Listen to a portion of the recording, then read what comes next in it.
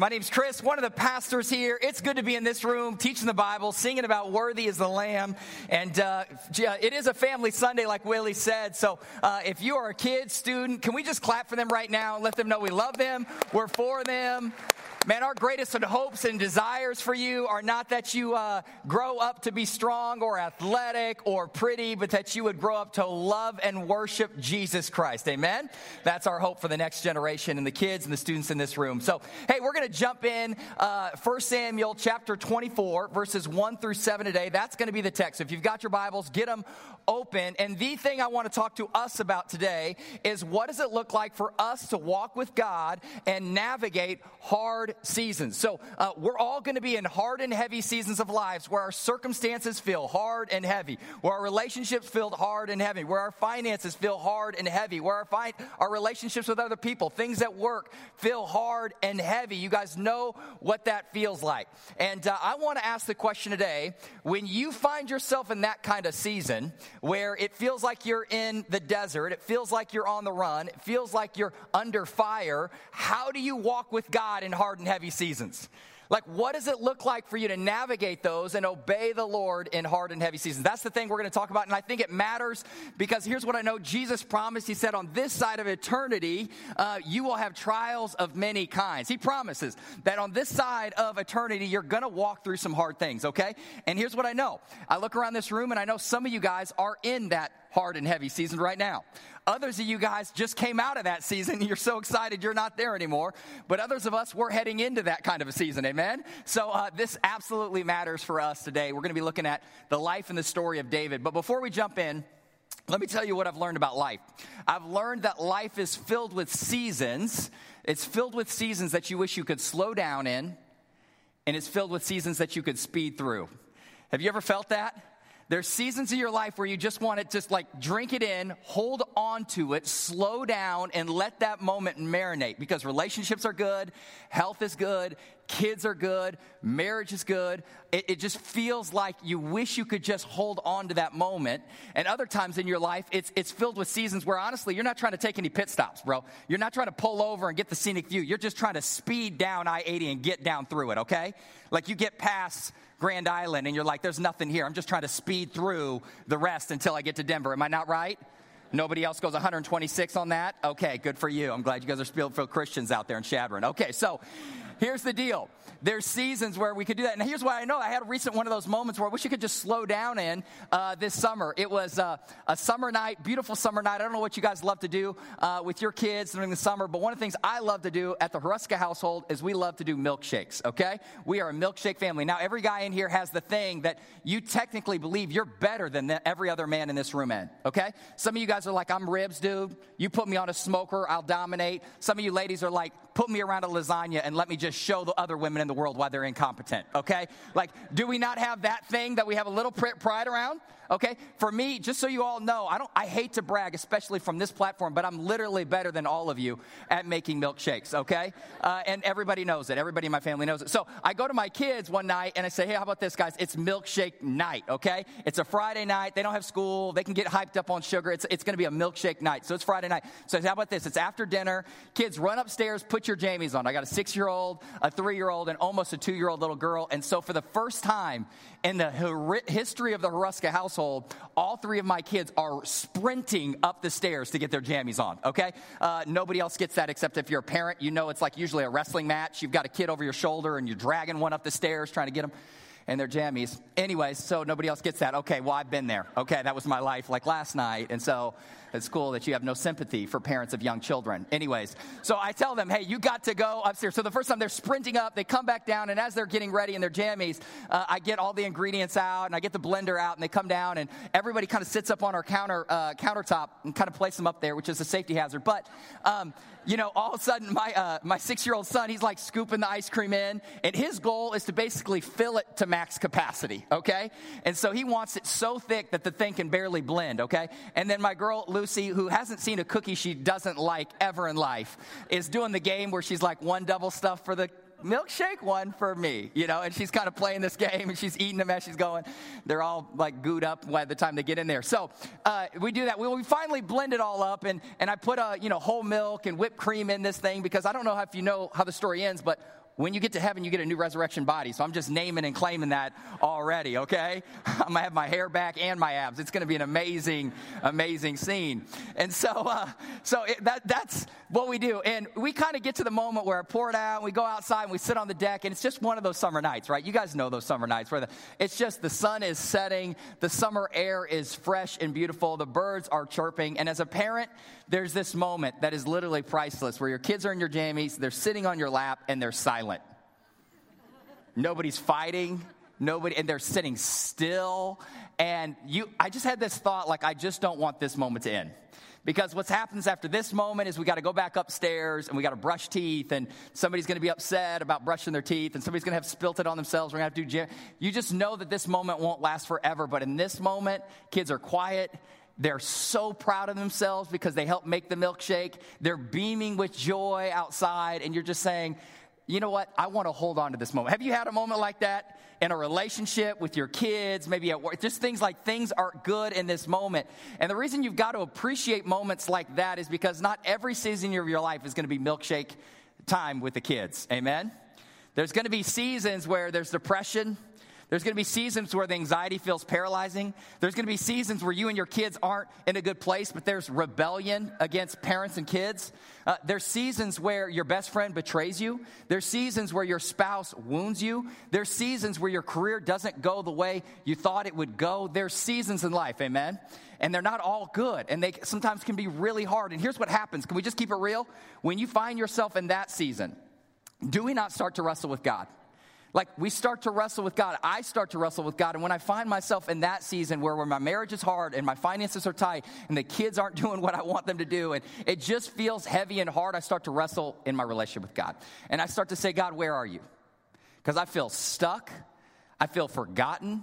I feel overlooked. And God, if you're real, it doesn't feel like you're answering my prayers. I know that you said your timing is perfect, but it feels like you're late to the party on this one. Have you ever asked those kind of questions? Have you ever wrestled with God in a heavy and hard season in a real way and got real honest about what you're feeling? Because sometimes there's this massive friction that can happen in our relationship with God because we're stuck right here and we thought we would be there by now.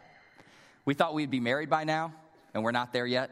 We thought we would be have those kids by now, and we're not there yet. We thought we'd be happy in our marriage by now. Nobody else is laughing. Okay. Too close to home. Okay, sorry, we'll just move on. We thought we wouldn't be broke anymore by now. Have you felt that friction? Have you not felt this? I'm still here, God. I'm still in this place here, and I feel stuck, and I thought by now I would be there. And if you've ever asked those questions, that's exactly where David's at. Because David was promised that he's going to be the next king of Israel at a young age. And the promise was from God to David, and he said, listen, I've got a plan and a purpose for your life. And after that, do you guys know the story of David? He's just on the rise. Like, David just hits a season of his life where it's all good. Like, if there was a theme song for David in that season of life would be, all I do is win, win, win, no matter what. Okay? That's DJ Khaled. If you guys have been listening to Caleb, that's the other radio station you could put on. Okay. So he's just winning at life. So he gets in a fight with the largest dude in the land, Goliath. Everybody was intimidated by him. He was crossfitting and protein and doing the whole thing. And he smashes Goliath and wins victory for God's people, right? And so people are literally writing songs about him. It's that level of epic, okay? And then all of a sudden, he marries the princess, Saul's daughter. He gets to marry her. He moves into the palace, okay? He's getting an upgrade on this. He gets a position of power in the king's palace. So he becomes kind of the leader of the military army. And so all of a sudden, David goes from a shepherd boy in a pasture to a guy who married the princess, who moved into the palace, who has position of power and has influence. It looks like his life is on the rise. He's in one of those seasons where he thinks it's all good. And then everything changes. And then Saul, his father-in-law, the king, loses touch with God and starts to see David not as his ally in God's work, but somebody who he feels threatened by.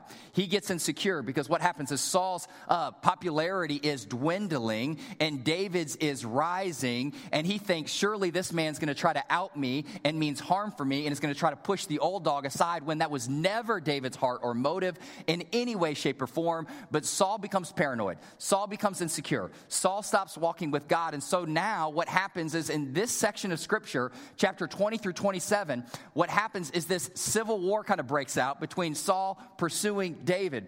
And all of a sudden, the father-in-law that was supposed to be loving, he starts throwing spears at David. He tries to have David assassinated. He runs David out of his castle, out of the city, away from his wife. And now David is a man who's hunted, and he's homeless, and he's hungry, and he seems like he's been slandered. All position and authority has been taken from him. He's literally not a king on the rise, he's a king on the run. That's where David's at in this story, and he has to be asking himself the question, okay, God, this is not going like I thought it would go. I'm still here, and I thought I would be in the palace ruling and reigning by now. God, where are you? Because I've been crying out to you, and I've got this madman that is pursuing me. It's not me that has sinned. It's this man who's sinned against me. So why am I still in this hard and heavy place? That's the kind of questions that David's asking. And I want us to look at him today and learn from him, because here's what I know. Not all of you guys in this room are going to have a king that pursues you. Not all of you guys in this room are going to have a person, your father-in-law, I pray, will not throw a spear at your face. If that's happening, talk to somebody today. At least receive prayer, okay? Just at least accept that one. But we all are going to walk through a heavy and hard season. And what David models for us is how do we navigate that, and how do we hold on to God's promises, and how do we wait on God's ways, and how do we trust the Lord Jesus Christ in those hard and heavy seasons and not compromise our faith in hard and heavy seasons. So we need to learn from him. Number two, I think David points us to the greater King, Jesus Christ. We guys know this, that I've told you guys from the beginning. The hero of this story, even in 1 Samuel, is not David. The hero of the story is Jesus. Because David is a king, and he is going to obey. But if you flip the chapter a couple ways forward, you're going to see that he doesn't always obey, and he does blow it. And this is going to point us to the king that never did.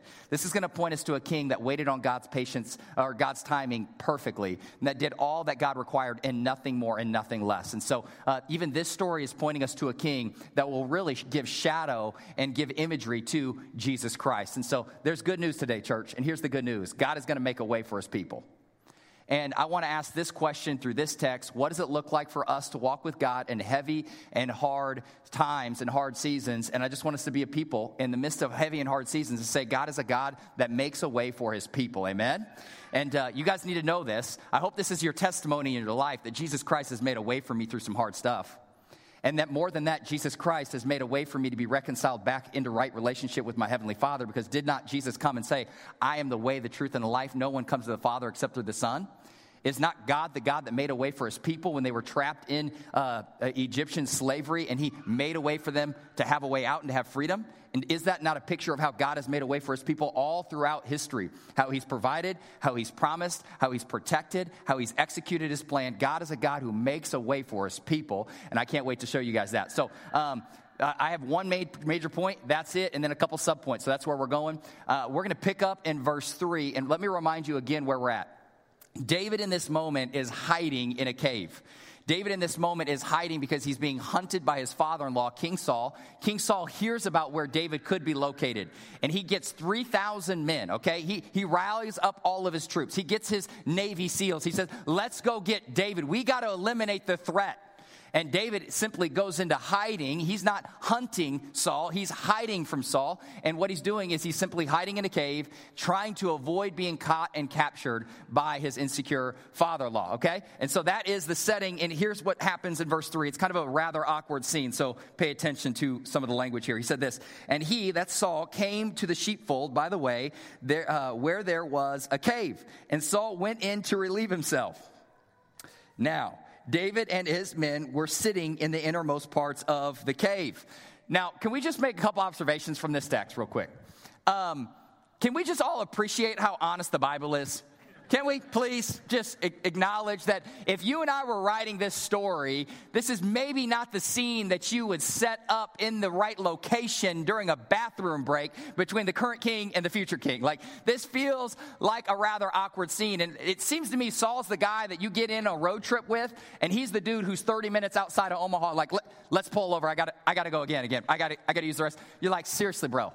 Hold it like a grown man, or stop drinking your 44-ounce big ounce, okay? The big gulp, okay? Like, it's one of the two, all right? Does anybody else get mildly competitive with their spouse?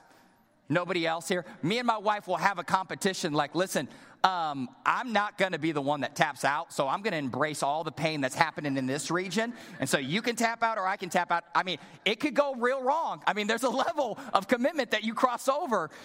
You know, we get a little competitive. Okay, nobody else does that. Well, we're seeing the counselor. Okay, so that's happening in this text. Saul's the guy that says, pull over the convoy. I've got to use the restroom. But this is more than an awkward scene between David and Saul in a cave with a bathroom break. This is filled with all kinds of tensions. Because imagine you're David. And we read this verse in just a few chapters, but this is David's life for some scholars say 7-8 years.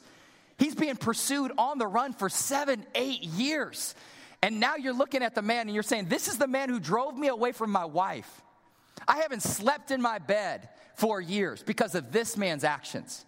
I've been run out of my position of authority. I lost my job. I've been slandered publicly. I've been hunted. This man's trying to kill me, and he's right in front of me. What would you feel in that moment? That's what David is feeling. Have you ever seen somebody face to face who wounded you? They hurt you in a real way. They said something about you that wasn't true. They left you in a moment in a season where you needed them the most. That's what this man would have been feeling. David, all of his pain, all of the drama in his life, all of the hard circumstances, again, David has not sinned. All the drama in his life is not tied to mistakes he made, which is half the problem in my life is tied to mistakes I made. But that's not David. David's drama is tied to some mistakes somebody else made. His father-in-law is insecure, not walking with the Lord, mistaking the real threat. And all of a sudden, he's the one who's created drama in his life. That's where David's at. And now all of a sudden, Saul wanders into the very cave that you're hiding from him at. And you're thinking to yourself, he's away from his bodyguards. He's away from his army. I've got the upper hand. When in the story do I have the upper hand in the surprise attack? It feels like all of the circumstances are going my way. And David's men feel this same temptation, and they think to themselves, if we just end Saul right now, all of the drama goes away. Here's the thing. Let me show you verse 4. It says this.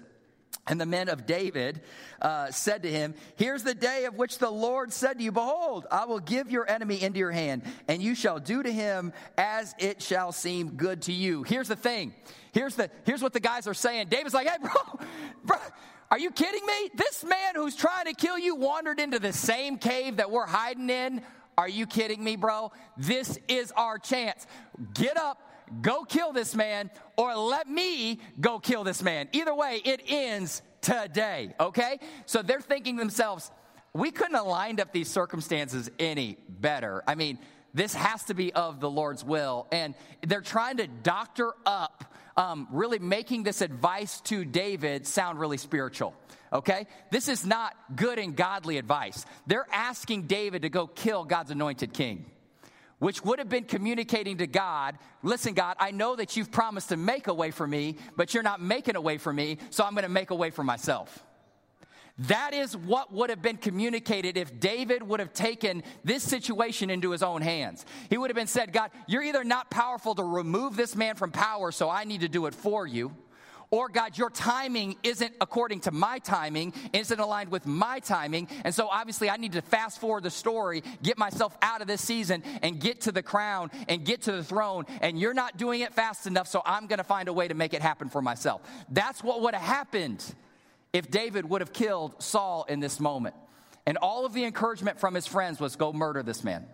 And by the way, David doesn't have a problem murdering people. He's killed people, he's killed lions, he's killed bears, he's killed enemies, he's slain some people. But this is a unique situation because this is not just killing someone, this is murdering God's anointed, the one that God put on the throne. The one that God is saying, I put him there, and if I want to take him out, I will, but that's my choice to make. And so what would have been communicated is, I don't trust you to make a way for me, I've got to make a way for myself. And so David stands up. He moved towards Saul. All of his buddies has to be thinking, okay, it's about to go a game over here. And they understand if David kills Saul, here's what happens. Their circumstances get a lot better, don't they? David's not hiding in a cave at the end of the night. He's sleeping in a palace. Everybody in the land knows he's the next one to be king. And all of his men who are hiding with him and riding with him, do that not know? If David becomes king, who do I become? I get a job. I become CFO, I became captain of the army, I become the guy who's in charge of the livestock, I become the guy who's in charge of this. I get to become one of the entrusted members at David's table because I've been riding with him from the beginning. So their encouragement is, let's take the shortcut because I'm done with this season, I'm ready for the next season.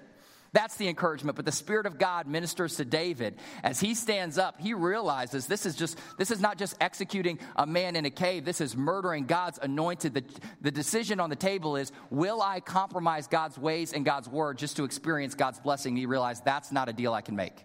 And so he pulls back. He cuts off a little part of a robe, and he doesn't kill Saul, but he just simply does that to communicate later to Saul, I could have killed you if that was my intent towards you, okay? And so he comes back, and all of his bros are like, did you swing and miss?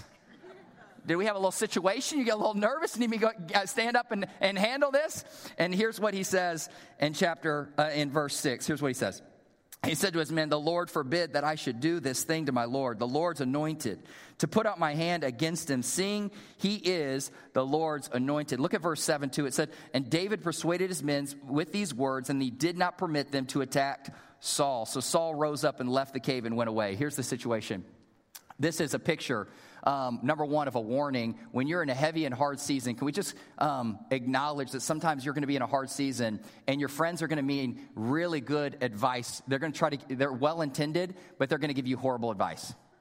Like sometimes your friends in heavy and hard seasons are going to they're trying to get you into a better place, but they want to pursue ungodly means to get you there. Have you ever had a friend that loves you, but they just give like the worst advice in the world? Nobody else has that family member. Okay, and here's what it sounds like. Literally, like for me in this season of my life, I have a lot of friends. We've got little kids. It's a chaotic season. And so I literally can hear this narrative that God wants you to be happy. And your marriage isn't what you thought it would be. And your kids aren't who you thought they would be. And so why don't you go ahead and pursue that affair? Why don't you text that coworker back? Because God wants you to be happy, doesn't he? Hasn't he set up those circumstances in just the right way, and that person's attracted to you, and you're attracted to them, and you seem to have better chemistry with you, and you only get one life, so cut bait. You were designed to be happy instead of committed to the promise that you made before a holy and righteous God. Have you ever heard really horrible advice? Like, God wants you to be happy, so go ahead and upgrade your lifestyle and just buy more crap that you really can't afford to buy? Put it on the debit card, swipe the credit card, do the thing, upgrade your lifestyle. It's good to have it now, and it's really horrible advice. And so I just want to acknowledge that I think David was hearing from the Spirit of God, not listening to really well-intended friends that were giving what may sound like great strategies according to the world's wisdom, but to God it's foolishness. Amen? We've got to learn to differentiate the two. And what's happening in the next verses 6 and 7 is that David decides to listen to God, hear from God, and obey God. And then he comes back, and he's really a picture of healthy, good spiritual leadership. He says, I'm not going to sin against God. I'm going to obey God. I'm not taking the compromise. And not only that, the people who are riding with me, I just want to let you know, you're not either.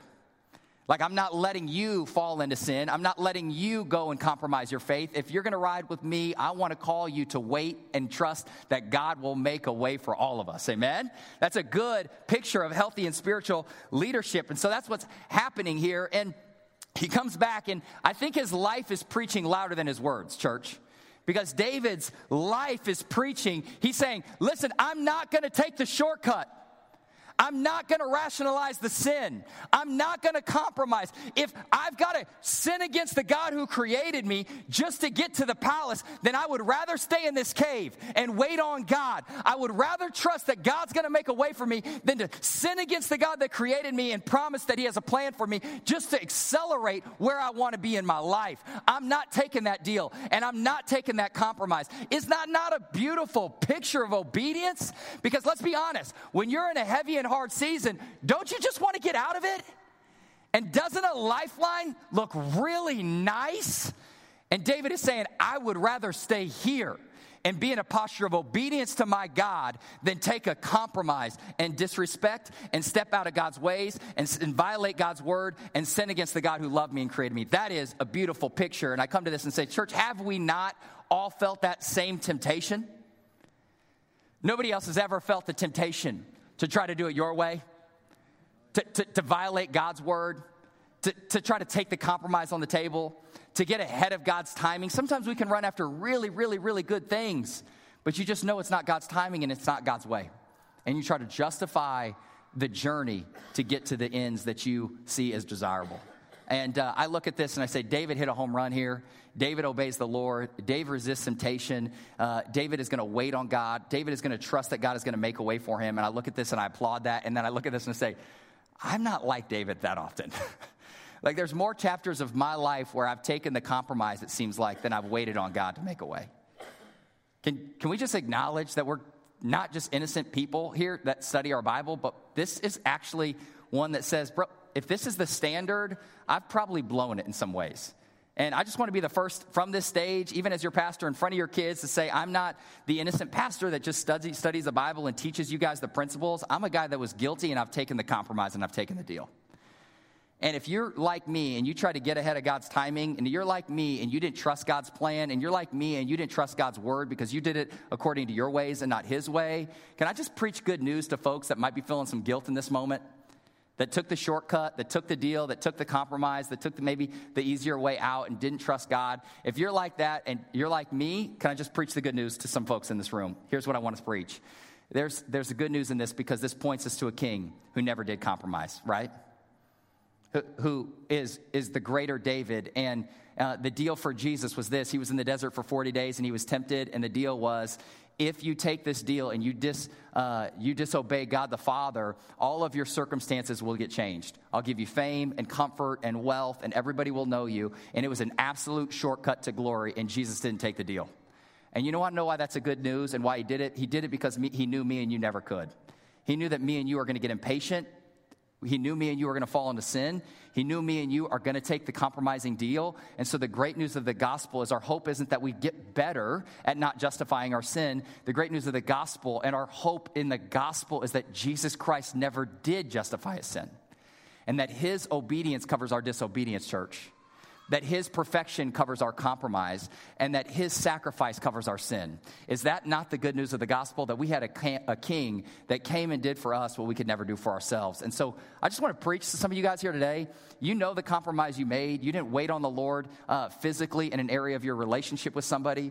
You haven't been trusting God with your finances. You took the compromise and the deal. You cheated in that class because you thought you needed to get into the place that you thought you needed to go to. You've been in that place. Feel the weight of your sin and look at Jesus Christ and know that there's a king that forgives you, and he's never compromised, and his righteousness is enough for me and you. Amen? If somebody doesn't clap right now because I'm preaching gospel truth and y'all are looking at me like I'm preaching to somebody else. Again, I'm the only guilty one that compromised. Okay, we're going to go to Romans, something about all have fallen short of the glory of God. I didn't quite get that all part coming this morning. So a couple things I want to do. What I love about this text is it communicates what happens in this dialogue and in this interaction between Saul and David, okay? But what it doesn't do is show us how David was interacting with God in the midst of this season. And so what I want to do right now is the question I asked is if the standard is obeying God and not compromising God in heavy and hard seasons, if that's what God wants for us is to be steadfast people who don't fall into the temptation that is in front of us, then okay, let's agree with that and let's affirm that. But then the question I asked in this text is how? Like, God, how do you do that? How do you, because I know myself, how do you walk with God and wrestle with the God in such a way that you have the motivation and the means to resist temptation and to stay faithful? And what I've learned is sometimes in this story of David, you get the events, but you don't see his vertical relationship with God. You often see the horizontal relationships that he has with other people, but you don't get to see his private worship life, the way he was working this out with the Lord. And so you've got to go to the book of Psalms, where David's prayer life, his worship life was recorded. It's literally his prayer journal. And Psalm 57, we're going to go there today. Psalm 57 is literally David in this cave during this time while he's being pursued by Saul. It's what he wrote. It's how he interacted with God. It was his prayer to the Lord that morning when he woke up and had his morning quiet time, okay? And here's why I want to go to this. I think we're going to lean two different things about how do we navigate these hard and heavy seasons, and what does it look like to trust that God will make a way. I think we're going to see some insight into David's relationship with God. And so I want to show us two things. The first thing is if we're going to be people who make it through hard and heavy seasons, one, I want to encourage us to be people who believe God's promises, that we be people who believe God's promises. And we're going to go to verse 2 real quick. I'm going to show you guys this real quick. Let's go to chapter 57, verse 2 in the book of Psalms. Here's what he says. I cry out to God Most High, to God who fulfills his purpose for me. Again, the thing I want to call us to do is be a people who believe God's promises. But I want you to notice the first 2 or 3 words in this verse. He says, I cry out to God. How many of you guys know that you have an option when you find yourself in a hard and heavy season? You're either going to run to God or you're going to run from him. And I love that David modeled something for us. He said, I'm going to cry out to God. And what I mean by that is, church, if you're trying to tell God everything you think he needs to hear from you, stop playing that game. That's not a real relationship with God. That's a fake relationship with God. Get real with God. I think David got super real with God. He was crying out to the Lord. This is why it feels messy. And this is why I feel abandoned. And this is why things are hard. And this is why I miss my wife. And God, why does your timing feel late? Have you ever went to the Lord and just simply cried out to him? Because God promised that you have access to God's presence because of Jesus Christ. And that God the Father is not a distant deity, but he is your Abba Father, who you can crawl up on his lap and cry out to him, and he will receive you, and he will hear you. Would we be a people that don't let our dialogue with God grow silent in hard and heavy seasons? Amen? We got to trust his promises, and that's what he says in the second part of this. He said, to the God who fulfills his purpose for me. And what he means by this is, listen, I've got a crazy king pursuing me. I got an army coming after me. I don't have any power and any influence, but here's what I got. I got a God that's bigger than all that. See, I got a God whose plans can't be hindered. I got a God who will keep his promises to his people. I got a God whose ways can't be stopped. I got a God who's got a purpose for my life, and he's going to fulfill his purpose for my life. That's my confidence in the midst of this storm, is I got a God bigger than all of it. He fulfills his purposes. And you're like, okay, listen, I'm not health, wealth, and all prosperity preaching here. I'm not telling you, listen, you just got to wait on the promises and purposes of God, because he's going to make a way for you to get that promotion and for things to turn out right, and you're going to get the blessing here. But you know what? God hasn't promised that you're going to be a king. God hasn't promised that you're going to wear a crown, but God has promised you what? In Romans 8, chapter 8, verse 28, what has he promised you? That he will work all things together for the good of those who love him. And he's going to work for your highest good, and he's going to work for his highest glory, even in the midst of this hard season. Do you believe that, church? That even right now, in the midst of hard things and unanswered prayers and storms, that God is working for his glory, and he's working for your good right now. That is a promise that you've got to hold on to. And can I just tell you why I'm so excited about this and why I'm preaching this so hard this morning? It's because there's times in your life where the only thing you're going to have to hold on to is the promises of Jesus Christ. Because the bottle's not going to fix you.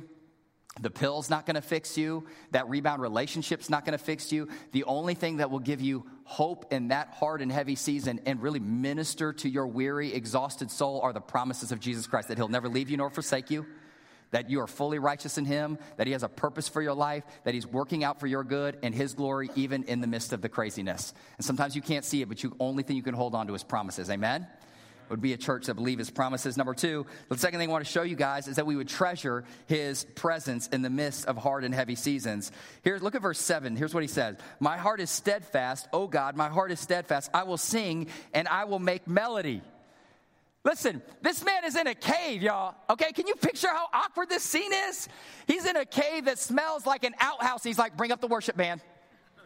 We're going to sing a choir and chorus today that God is good, because I got to make a melody. My heart is full, and my lips are about to sing. We're going to worship the Lord in this cave. Is this not a beautiful picture of praising God along the way? And here's what I'm saying. Part of the Christian life, you're going to have to make a choice. Which one do you want to be a part of? The Christian life can be you experiencing a God that can change your circumstances, or you experiencing a God that can give you joy and peace and love in the midst of any circumstances. You're either going to be constantly frustrated that God's not getting where you think you need to be, or you're going to enjoy him along the journey. Because here's what David is doing. He's saying, this is the God that created me, the one that has sustained me, the one that has provided for me, the one that has protected me, the one that has forgiven me, and I'm stuck in this cave, and I don't see the way out to get from here to there. But you know what I got in the midst of this cave? I don't got no crown. I don't got no throne. I have no wife next to me. I don't have anywhere to sleep but in this stanky cave. But you know what I got? I got the presence of God right here, and I'm about to make a joyful noise. Y'all are looking at me crazy. Have you not ever sung when it don't make sense to start singing? Because God is still real, and Jesus is still alive, and your God is bigger than your circumstances, and you can enjoy the presence of God, not when you get there, but right here. Listen, the Christian life is like a great road trip. On a great road trip, rule number one of a great road trip, it don't even matter where you going, but who you riding with. And I'm going to get ghetto right now. Because I've been speaking your contextual suburban language and it's not working, okay?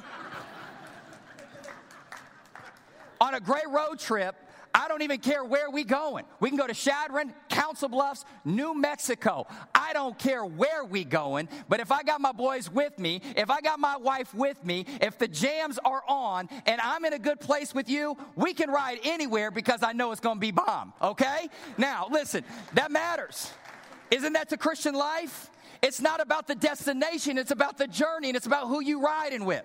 If you have a King of all kings who loves you and has promised good things to you, then you need to stop looking at the destination. Heaven is not the key. Heaven is not that's not the thing I'm just looking forward to. I'm saying, God, I got you right here in the midst of this cave, and sometimes that's got to be enough.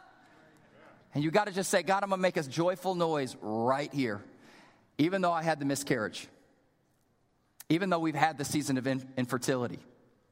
Even though I feel broke and forgotten, even though my dad hasn't picked up the phone, even though me and my wife are at odds, even though my circumstances are broken, God is God, and he's still worthy. He's still been good to me, and if he doesn't give me another good thing on this side of eternity, has he not given me enough in Jesus Christ? I'm going to enjoy the presence of God right now.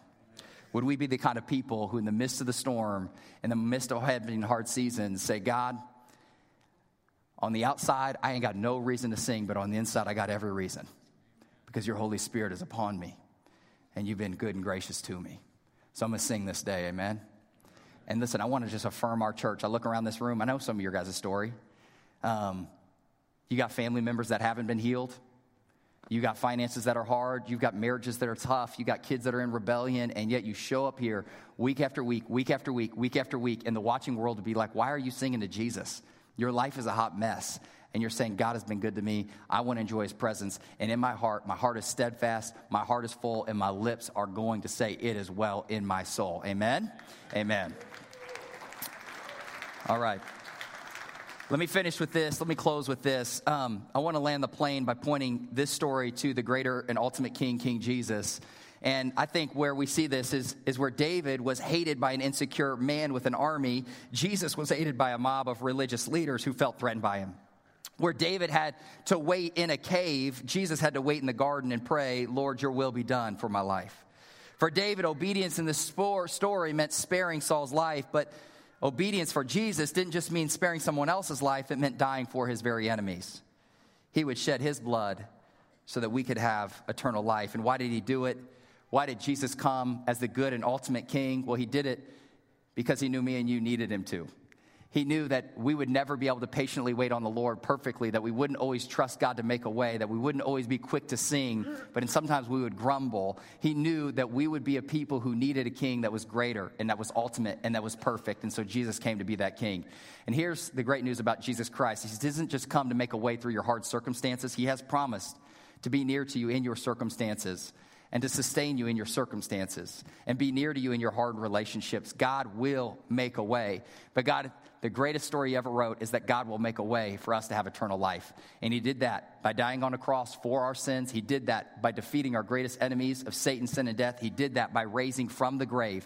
Jesus Christ has made a way for us to be reconciled back into right relationship with our Father, and that's our great hope today. Amen? So this morning, we're going to just remember, church, that God is a God that makes a way.